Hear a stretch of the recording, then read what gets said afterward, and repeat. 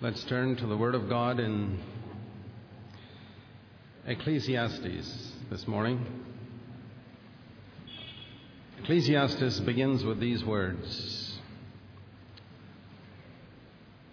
The words of the preacher, the son of David, that is Solomon, king in Jerusalem. Vanity of vanities, or futility of futilities, or emptiness of emptiness. Everything is empty. It's quite amazing that a book of Scripture should begin with such words. Emptiness of emptiness, everything is empty. What advantage does a man have in all his work, which he does under the sun?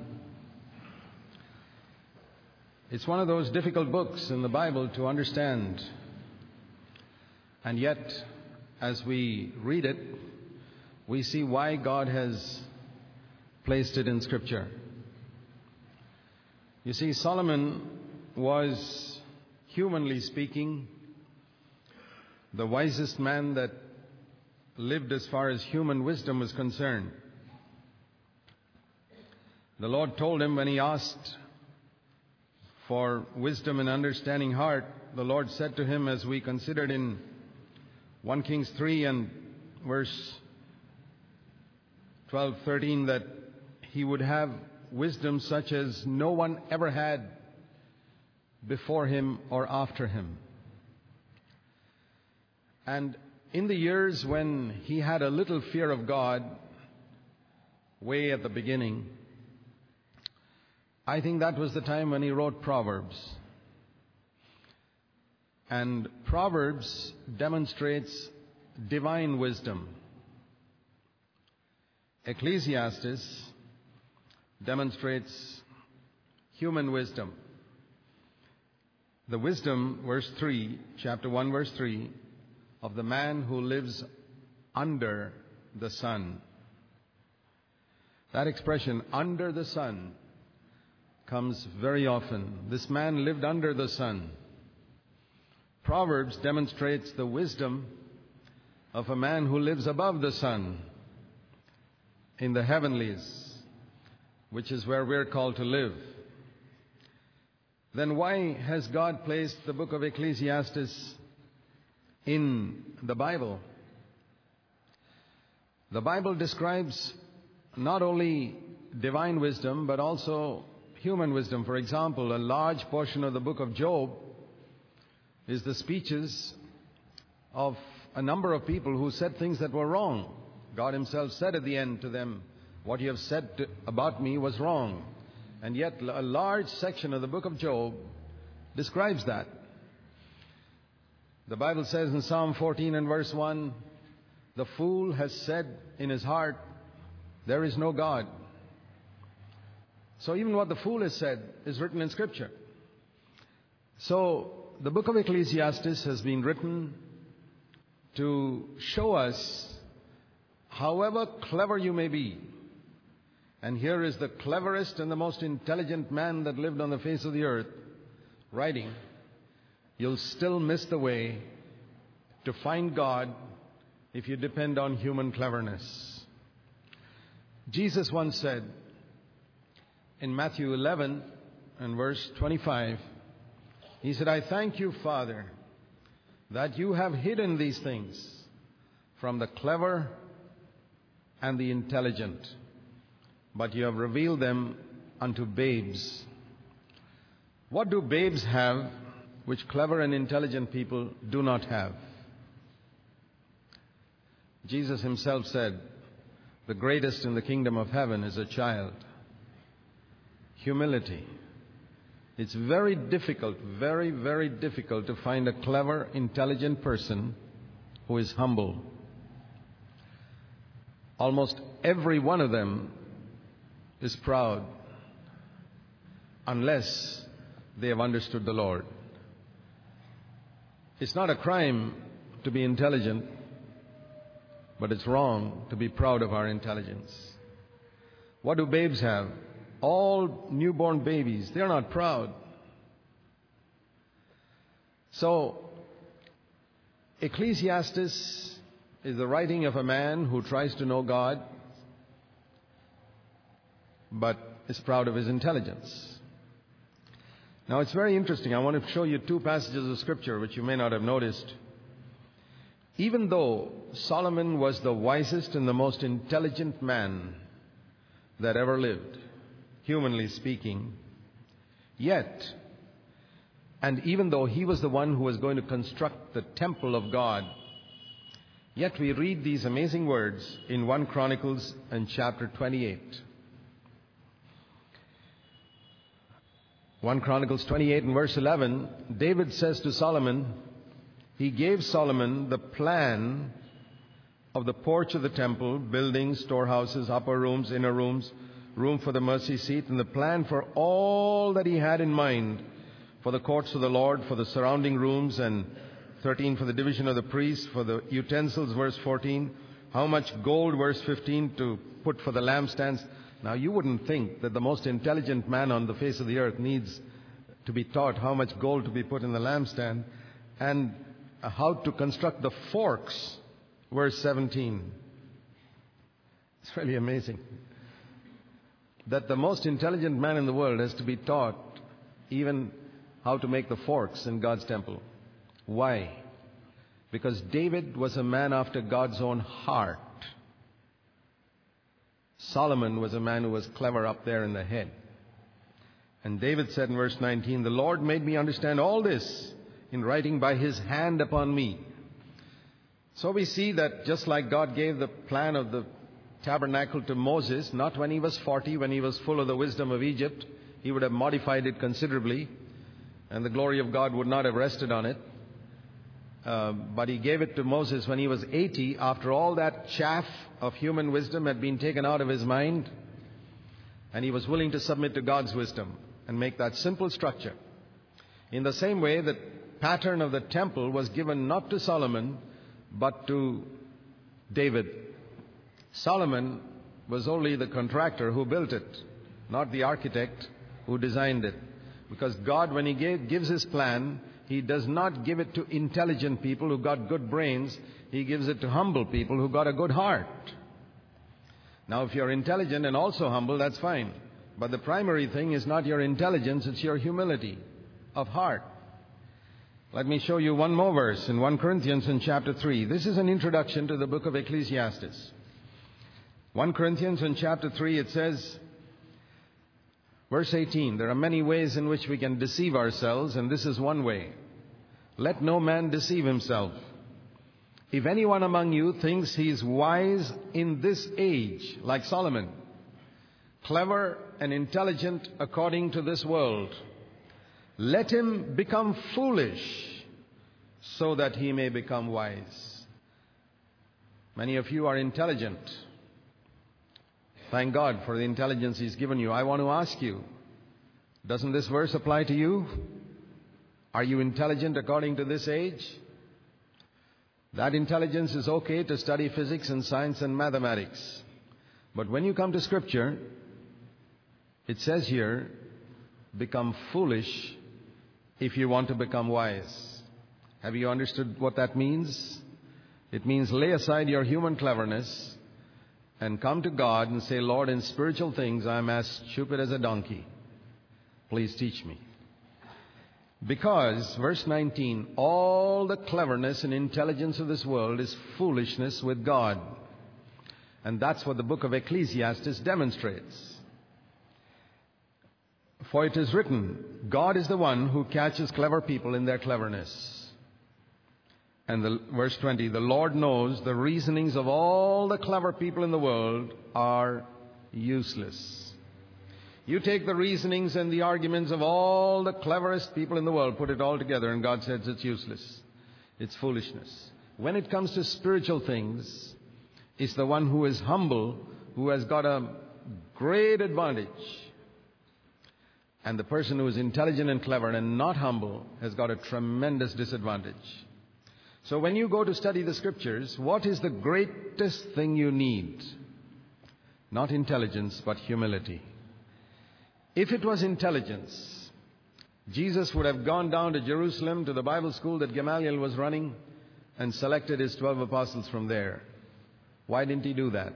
Why did he go to the lakeside in Galilee to people who had never been to a Bible school, who were fishermen and tax collectors and the type of people you should never choose? Because of humility. They were willing to learn. I want to ask you, are you teachable? If you get offended by what I say, that is the clearest proof that you're proud. Only proud people get offended. A humble person says, Lord, teach me. Particularly when your word says that you have hidden these things from the clever and the intelligent. Reveal them to babes. I want to be like a babe. And Ecclesiastes demonstrates how you can have a lot of knowledge. It's like psychology. There are a lot of good things in psychology, but it's not divine wisdom. And it's more dangerous when you have the good mixed with the bad than when you have the bad alone.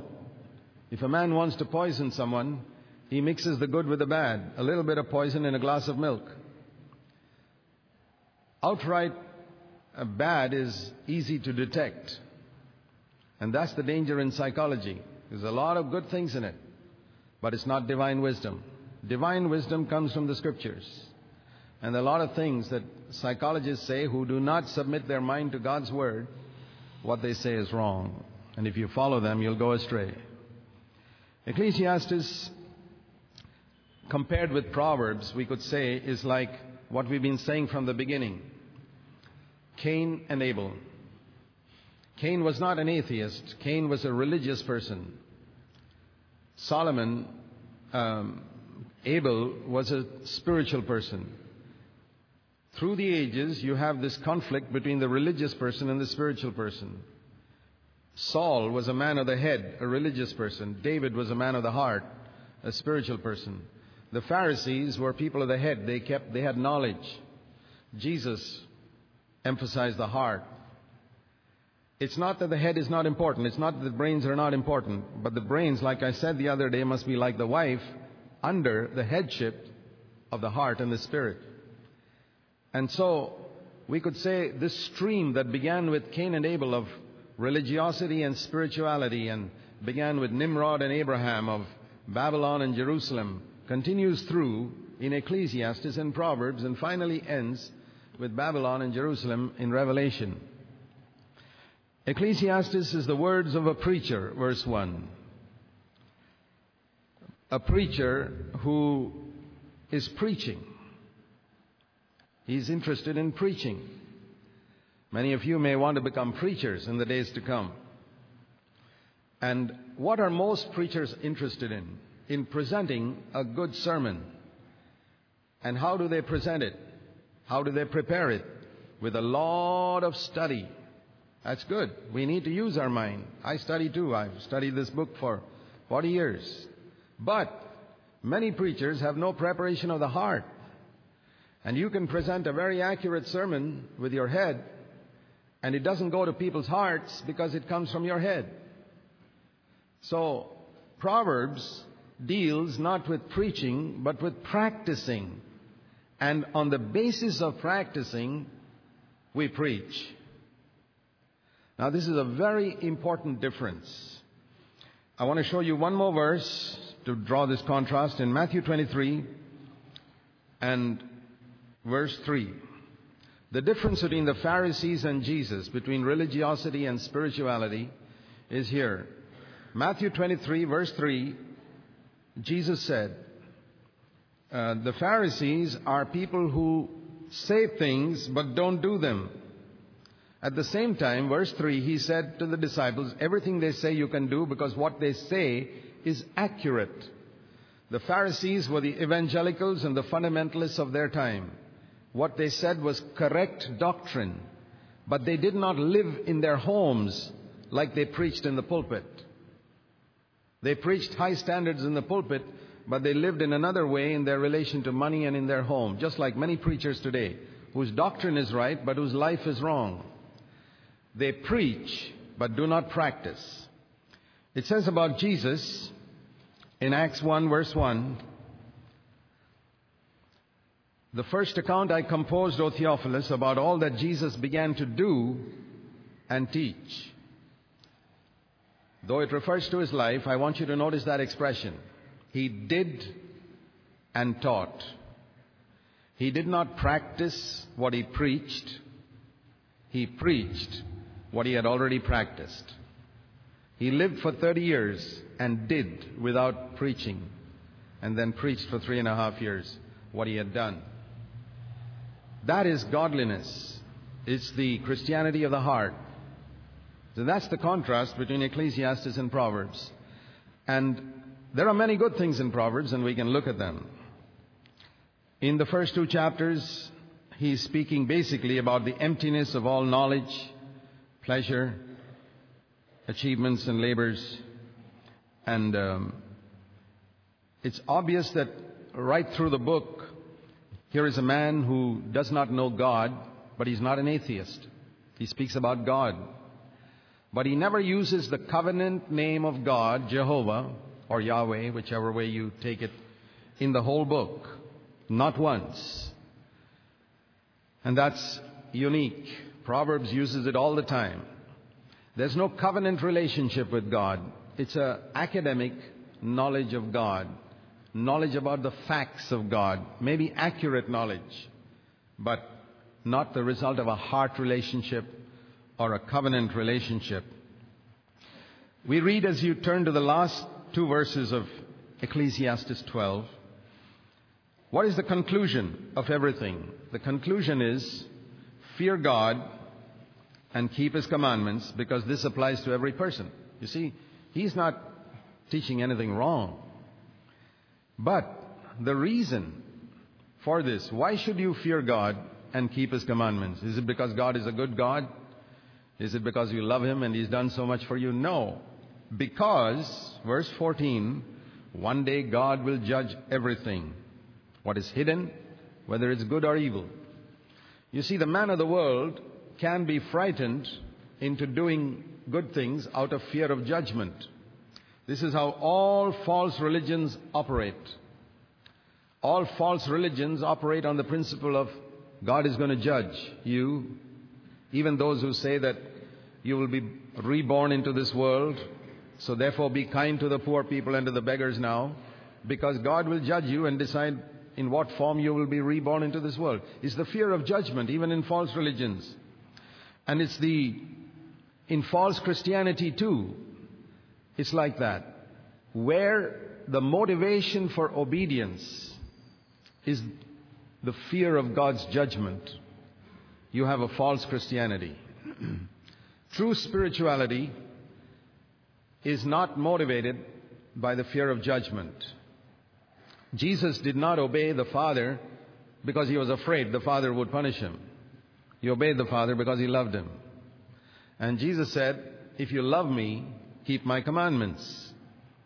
That must be the motivation for our obedience. That is not what Ecclesiastes deals with. And so, because this was his basic principle in life, he felt, well, I must do what I can. And there was a sort of an indifferent attitude to life and a fatalism. Okay, things are like that, and I'm not going to be surprised at anything that happens. It's obvious that this man never sees beyond this world. He doesn't know anything about heaven. He doesn't know anything about eternity, even though he mentions eternity once here. And he was afraid of death, and he decided to make the most of this life with a little bit of fear of God put in, just to be on the safe side. You see, here is a person who, as I said, tries to discover God through his senses, through his intelligence, and through his reasoning without the help of the Holy Spirit. And if you do that, even if you say you are following Christianity, you will be as wrong as those people who are following other religions. You can know nothing about God without the help of the Holy Spirit.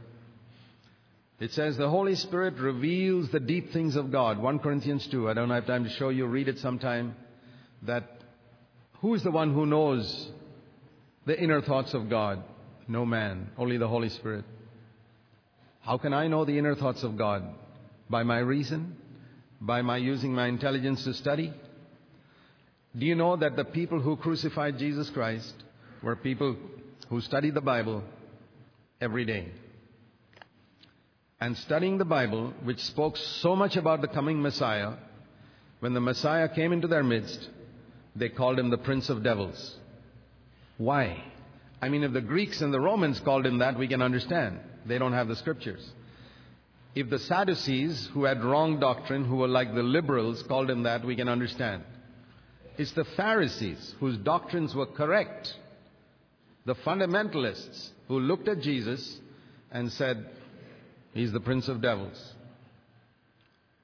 They were intelligent. There was no shortage of intelligence. They were not humble. Their heart was not right. Their head was right. And if that could happen 2,000 years ago, it can happen today. If we don't have a humble dependence on the Holy Spirit to give us revelation, that's the word, revelation on the Word of God, we will go as astray as Solomon did in Ecclesiastes. When Peter looked at Jesus and said, "You are the Christ, the Son of the living God," Jesus said to him, "Blessed are you, Simon, for flesh and blood has not revealed this to you." That means your human cleverness and intelligence did not reveal this to you, but my Father in heaven. How is it an illiterate, unlearned person, I mean illiterate means in the sense of not learned in the Scriptures, unlearned in the Scriptures like Peter, how is it he could understand who Jesus was when people who studied the Bible day and night like the Pharisees could not? The Holy Spirit. That's what made the difference then, and that's what makes the difference today. So what am I emphasizing? I'm saying if you want to understand God's Word, depend on the Holy Spirit. Otherwise, you'll have a lot of good things, but you could go wrong.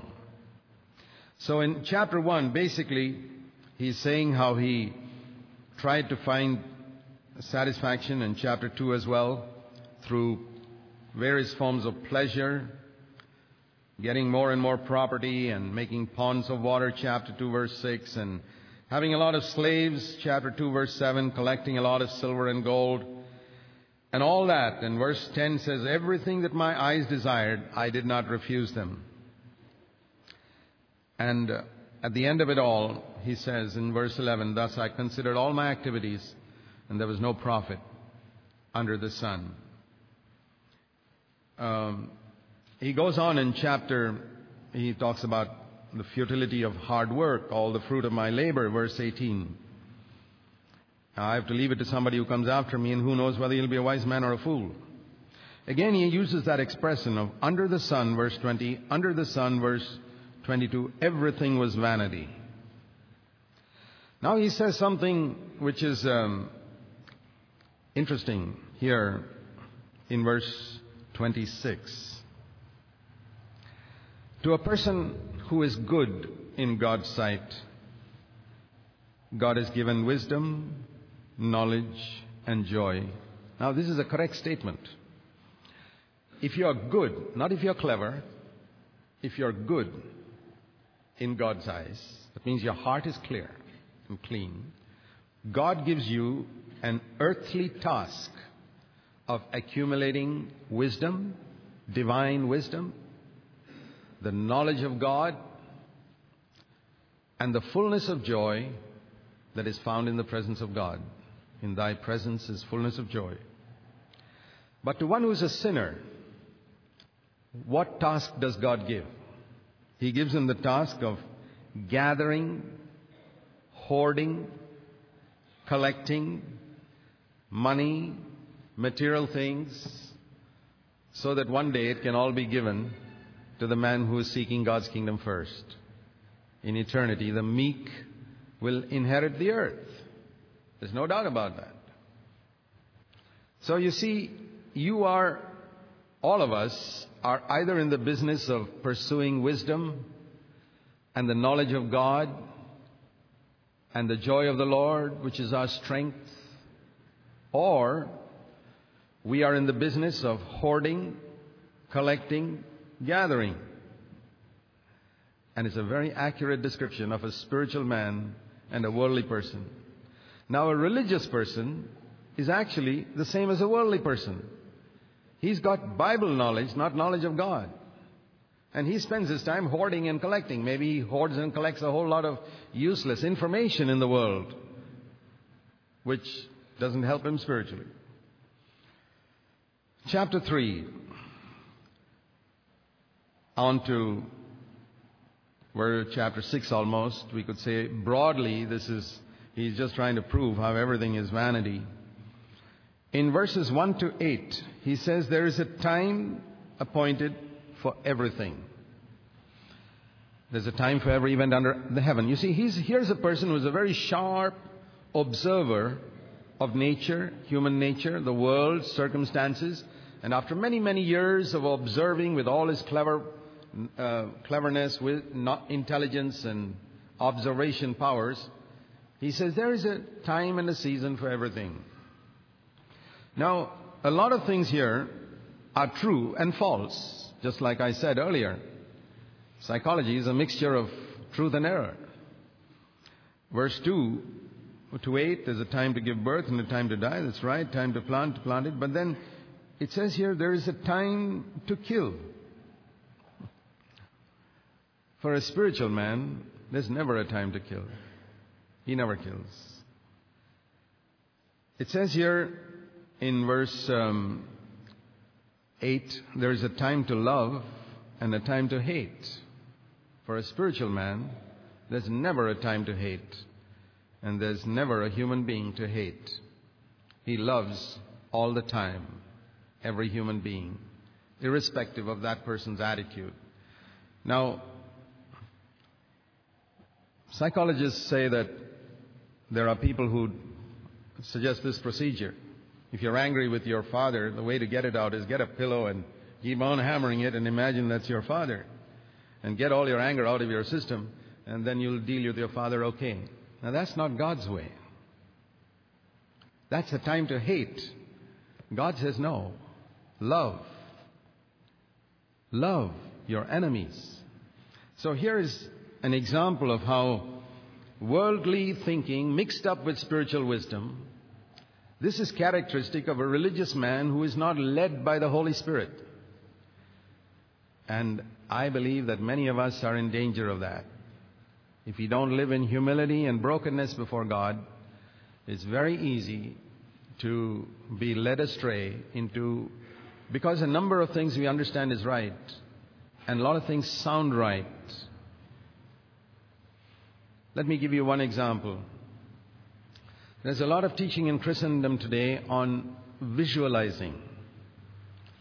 They say, visualize that even though there are only 5 people in your church, that you're going to have 50,000.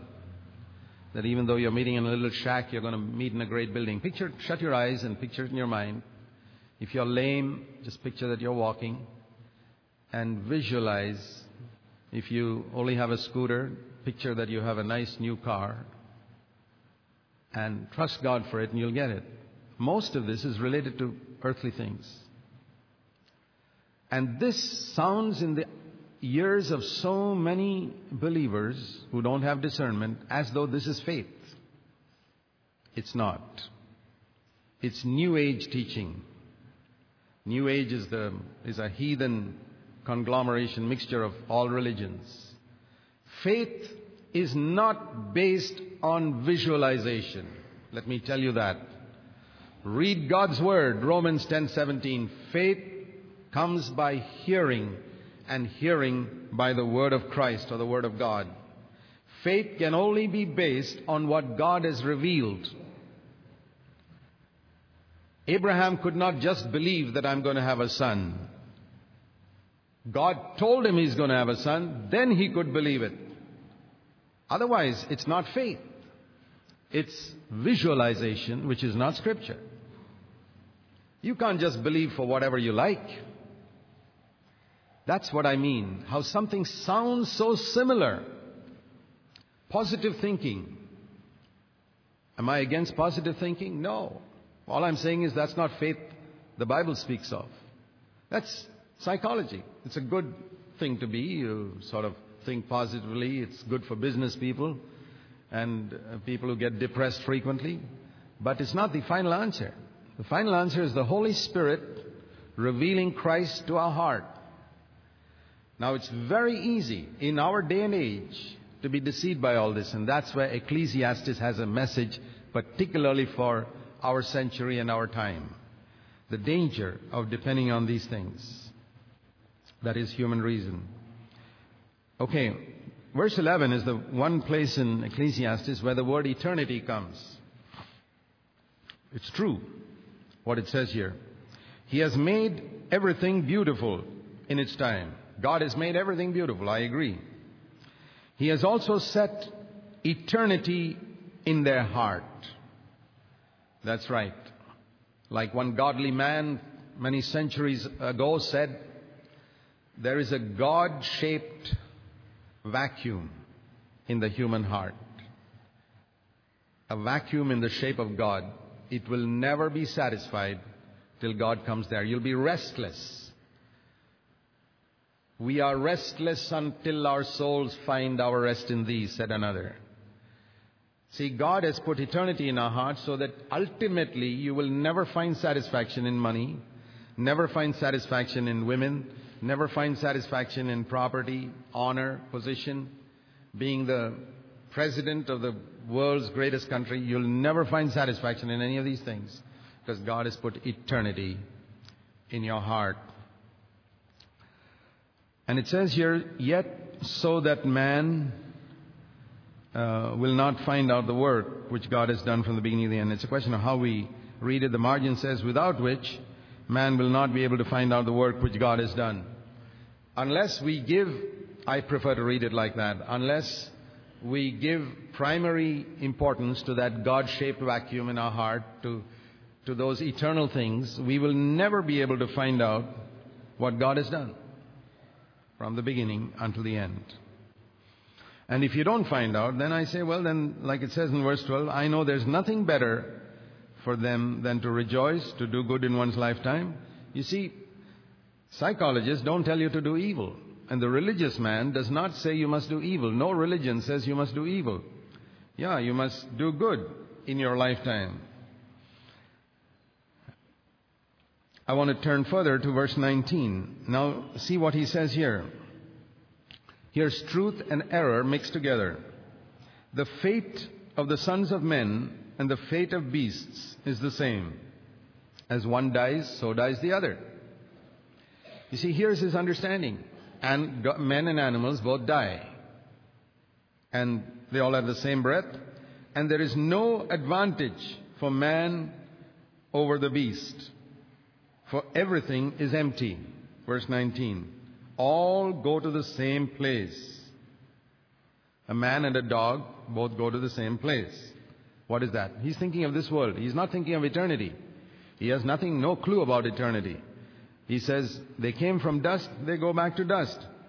Who knows that the breath of man ascends upward and the breath of the beast ascends downward to the earth? He says, who knows whether, some people say that the breath of man goes up and the breath of the beast go down. Who knows that? He certainly doesn't. The wisest and the most intelligent man on the face of the earth is trying to understand God and religion. He gets a few things right, and he gets a lot of things wrong. A book written in Scripture to warn us not to seek God without the help of His Word and without the help of His Holy Spirit. And to warn us about all the teachings of clever, intelligent people today, whether they call themselves Christians or not. If it's not founded in God's Word, I personally don't want to waste my time listening to it or reading it. Chapter 4, here are some good things. Verse 9 to 12. Two are better than one. Absolutely right. Because they have a good return for their labor. See, just like in marriage, there's a strength in husband and wife. They can accomplish more than if they serve the Lord individually. A husband and wife working together can accomplish much more for God than if they worked separately. Even physically, they multiply, they have children, and more is accomplished than if they were alone. And spiritually too, Jesus said, where 2 or 3 are gathered in my name, 2 minimum, I am in the midst. Whatever they bind on earth will be bound in the heavenlies. That's Matthew 18. So 2 are better than 1. We could apply it spiritually too. For here's another reason. If either of them falls, the other one will lift him up. It's wonderful if you have a fellowship where a brother is willing to lift you up when you are discouraged, and you can lift him up when he's discouraged.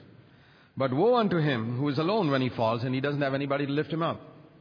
Furthermore, if 2 are together, they can be warm. I believe we can keep the fire burning in each other's hearts when we have fellowship.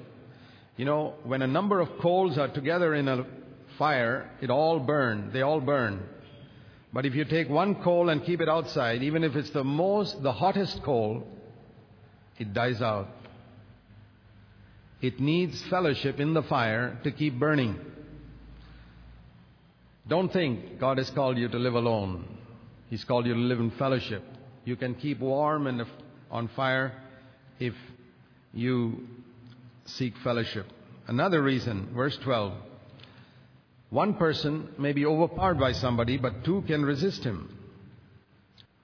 Resisting the devil. We can apply all those verses spiritually, and there's some tremendous truths there. Absolutely correct. And a 3-fold cord, a cord of 3 strands, is not easily torn apart. I've often used that illustration for marriage. In marriage, if you have a husband and wife alone, that's not enough. You need 3 strands. A husband and wife and the Lord. And if those 3 strands are there, it won't be broken. That's a solid marriage. Okay. Here's something that's written about correction. Very good instruction, verse 13. A poor, wise young man is much better than an old and foolish king who does not know how to receive correction. See, when a time comes in your life, and that usually comes after God has used us for some years, and we think we know so much that we become so proud that we don't know how to receive correction anymore. God save all of us from coming to that place. I thank God for people younger than me who have corrected me, and I have received their correction and become a better man. If I've got a mark on my face, a black mark, I'm very thankful if somebody points it out to me so that I can wipe it off. And it doesn't matter to me whether the person who pointed out to me is a 20-year-old or an 80-year-old. What difference does it make? I'm very thankful. Be thankful for correction, because you can become a better person. You can become more spiritual. And the danger is that when we become old, we're not willing to receive correction. Or if you become kings. A king is someone who comes to the place where he is an authority. Everybody's got to listen to him. Some Christian leaders are like that. They are old, they are kings, and they're foolish. And sometimes in their churches, maybe someone who is young, but wise. Why? Because he is willing to receive correction. Why did this old person become foolish? Because he stopped receiving correction. Perhaps because he was a king, a leader. So that's another good word. Another verse I want to show you in chapter 4 is, he says in verse 4, I've seen that every labor and every skill in the world is done because of rivalry between a man and his neighbor.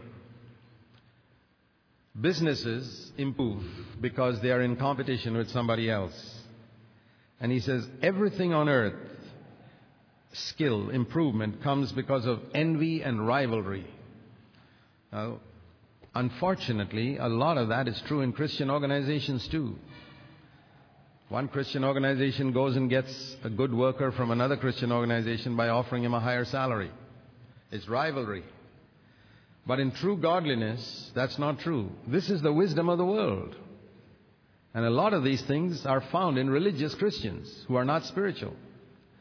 In true Christianity, there is no competition with any other brother, with any other church, with any other organization.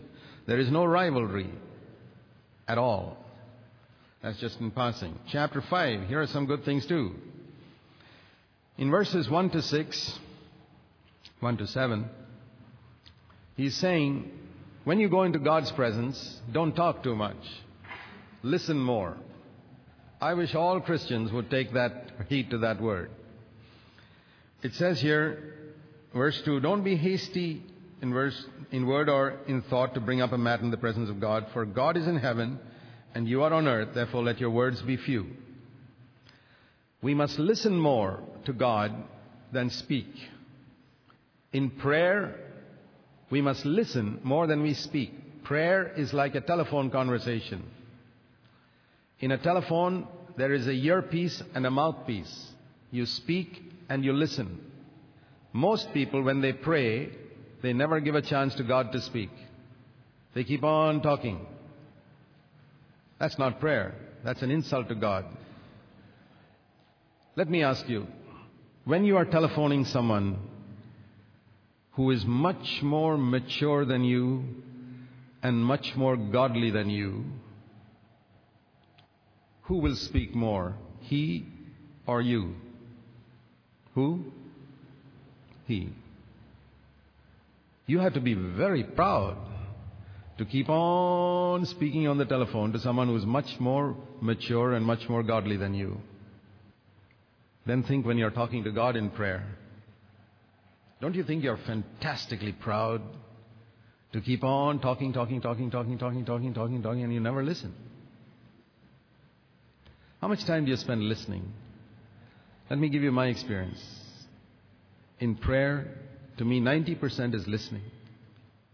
10% is speaking. My Heavenly Father already knows everything I need. But still He wants me to express it, so I express it. Even give me this day my daily bread. But to me, most of prayer is silence. Listening. Listening to God. Not silence with our thoughts wandering all over the world, but listening. And it doesn't have to be only on our knees. The Bible says pray always. In other words, have the habit of listening always. Keep your antenna up of your walkie-talkie. You know these police with walkie-talkies? Always it's switched on. Always listening to what headquarters is saying. To me, that's a beautiful picture of how a Christian should live. So, don't make vows to God, verse 4, which you can't pay. Verse 5, it's better not to make a vow than vow and not pay. Don't make promises to God which you can't keep. Say, Lord, I want to be devoted to you. Please give me grace. Recognize that you cannot keep all those promises you're making. You haven't kept them in past years. You're not going to keep them in future. Don't tell lies to God. Be careful. When you sing songs, don't say, take my silver and my gold, not a mite would I withhold, if you don't mean it. Take my voice and let me sing always only for my King. I hope so. If you mean it, it's okay. But if you don't mean it, don't say, all to Jesus I surrender. Okay, good. But it says here, be careful when you're saying something. I believe Christians tell more lies to God on Sunday morning than on any other day of the week. Because they're singing such a lot of things which they don't mean. Oh God, nobody in the world is as much to me as you. And some of these fantastic songs written by godly people, you can sing it even if you haven't reached that, say, Lord, this is my longing. Then at least you're honest. But if that is not even your longing, when it comes to that verse, keep quiet. Let the others sing it. Let the other liars sing it, and you be honest. There may be one or two honest people among them who sing also. So, there's very good practical advice there. Verse 10, chapter 5, verse 10. He who loves money will not be satisfied with money, and he who loves abundance, nor he who loves abundance with income. This also is empty. There was a godly man who said that God has made enough in this world for every man's need, but not enough in this world for even one man's greed. That means a greedy man will never be happy. No matter how much he makes. Has he become a millionaire? He wants more. He who loves money will never be satisfied with money. I tell you that. That's why Jesus said, you cannot love money and love God. Why? What is the reason? Verse 11, when good things increase, when your salary increases, your expenses increase too. Absolutely right. So what's the advantage except that you can look at that, what's written in your paycheck? Oh, I earned so much. But by the end of the month, there's hardly anything left. So, the ordinary working man who doesn't earn so much, verse 12, his sleep is pleasant whether he eats little or much, but the full stomach of the rich man does not allow him to sleep. Now, we all know that. If you eat plenty at night, rich food, you can't sleep properly. And the simple man, he's healthier. There's a lot of practical advice here. Very, very good. I don't have time to explain everything. I'm trying to give you a little appetizer. You know, you go to restaurants sometimes, some good restaurants, they have what's initially called an appetizer. It's not the main meal. It's just something to make you have an appetite. You know, it's like supposing I keep a bowl of salted peanuts here, and I give you just 2 to eat. And then I go away. In a few minutes, that whole bowl will disappear. Because you got a taste of, if you don't have a taste, you may not touch it. But once you get a taste of 2 or 3 salted peanuts, boy, you can't leave the rest there. And what I'm hoping to do in these studies is to give you a little taste, not to give you the whole meal, because the Holy Spirit wants to teach you Himself, so that you can go and discover things yourself from the Holy Spirit after you got this appetizer. Chapter 6, verse 1. There is an evil which I have seen under the sun, and it is prevalent among men. A man to whom God has given riches and wealth and honor, so that his soul lacks nothing, all that he desires, but God hasn't given him the ability to eat from them, but somebody else enjoys him. This is vanity and severe affliction. Maybe he loses his health. He's got such a lot of money, but he's not allowed to eat this, not allowed to eat that. There's a lot of people pursuing money today in the world, young people who go into all types of professions where their goal is to make a lot of money. They work hard, perspire, ruin their health, destroy themselves, and they have accumulated their money. Like somebody said, they spend the first half of their life ruining their health, accumulating wealth, and then they spend the next half of their life spending that wealth to regain their health, which they lost in the first half of their life. A lot of it's happening in the world today. You know, people who work long hours, business people working, they have no time for God because they want to make money. So there's a warning against that here. In chapter 7 to 9, there's a lot of practical advice on how to live in this world. A good name, verse 1, is better than a good ointment. Good. And the day of one's death is better than the day of one's birth if one has lived for God completely and completed one's course, but not otherwise. Otherwise it is not. But the man of this world doesn't understand that. Chapter 7, verse 8, here's a truth, the last part of verse 8. Patience of spirit is better than pride of spirit. Now I want you to remember that Solomon had a lot of correct understanding. Only thing, he didn't very often practice what he preached. Here's another good verse, verse 10. Don't ever ask, why were the former days better than these? That's not from wisdom. For us, we must say the future is going to be better than the past. Don't always look back to the past and say, oh, I had it good in those days. If you follow the Lord, it can be even better in the future.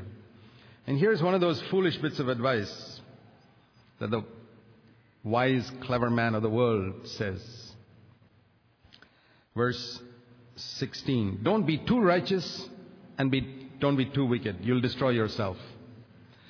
You know, in the world they say you have to learn to adjust a little bit. What they mean by adjust is compromise, tell a lie, give a little bribe. And that's a very popular word in many circles, adjust. Don't be too righteous, and don't be too wicked. A little bit of wickedness is okay. And see, this is the, you have to tell a few white lies in order to get on in this world. Many things like that. This is the wisdom of the world. Okay, here's another verse. Your sisters will get really angry with Solomon for saying this. In chapter 7, verse 28 and 28, he says, I'm still seeking something I haven't found. He says, I've found one wise man among 1,000 men, but I've not found a single wise woman among 1,000 women. What does that mean? Does it mean that men are wiser than women? No. Well, I feel sorry for you if you believe that, because I don't believe it. God made man and woman, and He didn't make a mistake. My point is this. When He says, I didn't find one wise woman among 1,000 women, who is He referring to? He's referring to His 700 wives and 300 concubines. What type of women did He have? Naturally, you can't find wisdom among all those flirtatious women that He got married to. But there are many, many godly women who are much wiser than some of you men. I'll tell you that. Okay. Chapter 8, verse 1. The last part of verse 1, it says, a man's wisdom illumines him and causes his serious face to beam with joy. It's a wonderful verse. The more wisdom you have, the more it'll be seen in your face, radiating with the joy of the Lord. Verse 11, punishment does not come upon evil people immediately. That's why they keep on doing evil. That's true. Very true. That if punishment came immediately, we would stop committing many sins quicker. You read that, verse 11 to 14. But it goes on to say, but even if a sinner extends his life 100 times, I know it'll finally go well with those who fear God. And those who fear Him, verse 12, openly. Chapter 9, verse 8 is a wonderful verse which we could apply spiritually to our life and our ministry. Let your clothes be always white. That means let your conscience be always clean. And don't let oil be lacking on your head. Don't ever live without the anointing of the Holy Spirit. Chapter 9, verse 13 to 18, it says about a small city which was delivered not by a powerful king, but by a simple wise man. Yet no one remembered that wise man. Verse 18, wisdom is better than strength, better than weapons of war. Don't beat down a man to win him. There's a wise way of winning him. Have you heard that story of the sun and the wind that had a competition? It's one of the parables. I don't know if it's Aesop's parables. The sun and the wind had a competition as to who is stronger. And they said, okay, there's a man wearing a coat down on that road. Let's see who can make him take his coat off. He's the stronger. So the wind went first and blew and blew and blew and blew. And the more the wind blew, the man clutched his coat even tighter. And do you know what the sun did? The sun just became hotter and hotter and hotter and hotter, and the man took off his coat immediately. So who won?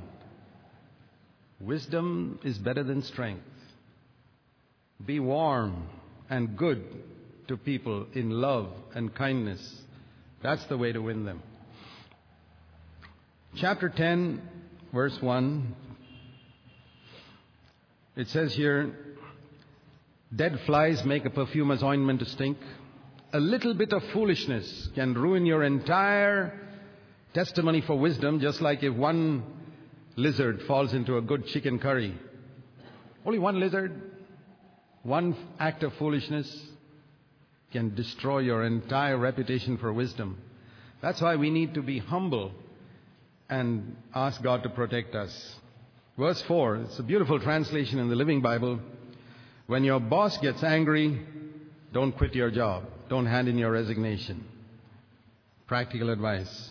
Verse 8, if you dig a pit for others, he who digs a pit may fall into it, and a serpent may bite him who breaks through a wall. Don't seek to do evil to others, because you can harm yourself. Another good bit of advice, verse 10, sharpen your axe. You can do more if your axe is sharp Keep your conscience clear. Get to know God's Word clearly. Let the sword of the Spirit be sharp in your hand. If your knowledge of God's Word is like a blunt sword, you'll have to labor much more. Jesus spoke one word sometimes. He who is without sin, let him cast the first stone. Solve the problem. Man shall not live by bread alone, but by every word of God. Solve the problem. One word, if it's sharp, can accomplish a lot. And another verse, chapter 11, verse 1, give generously to others. Verse 3, where the tree falls, there it lies. Once you die, you cannot change anymore. And verse 4, don't wait for perfect conditions to serve the Lord. Take every opportunity, be instant, in season, out of season, to serve the Lord. Acknowledge, verse 5, that you don't know how God works in every area. Verse 9, a good preacher is one who will teach his people with wisdom, knowledge. He will think, he will search out, he will arrange his message carefully, and he will speak in a pleasant, interesting way. Verse 10, the words of truth. Excellent words, verse 9 and 10, for preachers. And thus we come to the conclusion, verse 13 and 14. Fear God and keep His commandments. So there you understood what Ecclesiastes deals with, good and bad, and showing us that without God we may still come to an understanding of certain things correctly, but it will be a mixture of right and wrong, and the total effect will be like it says there, one lizard in a plate of curry. Everything is spoiled. We must be careful to live in humility. Let's pray. Heavenly Father, help us to apply the truths that we have heard to our lives so that we can walk in humility and brokenness before you. We ask in Jesus' name. Amen.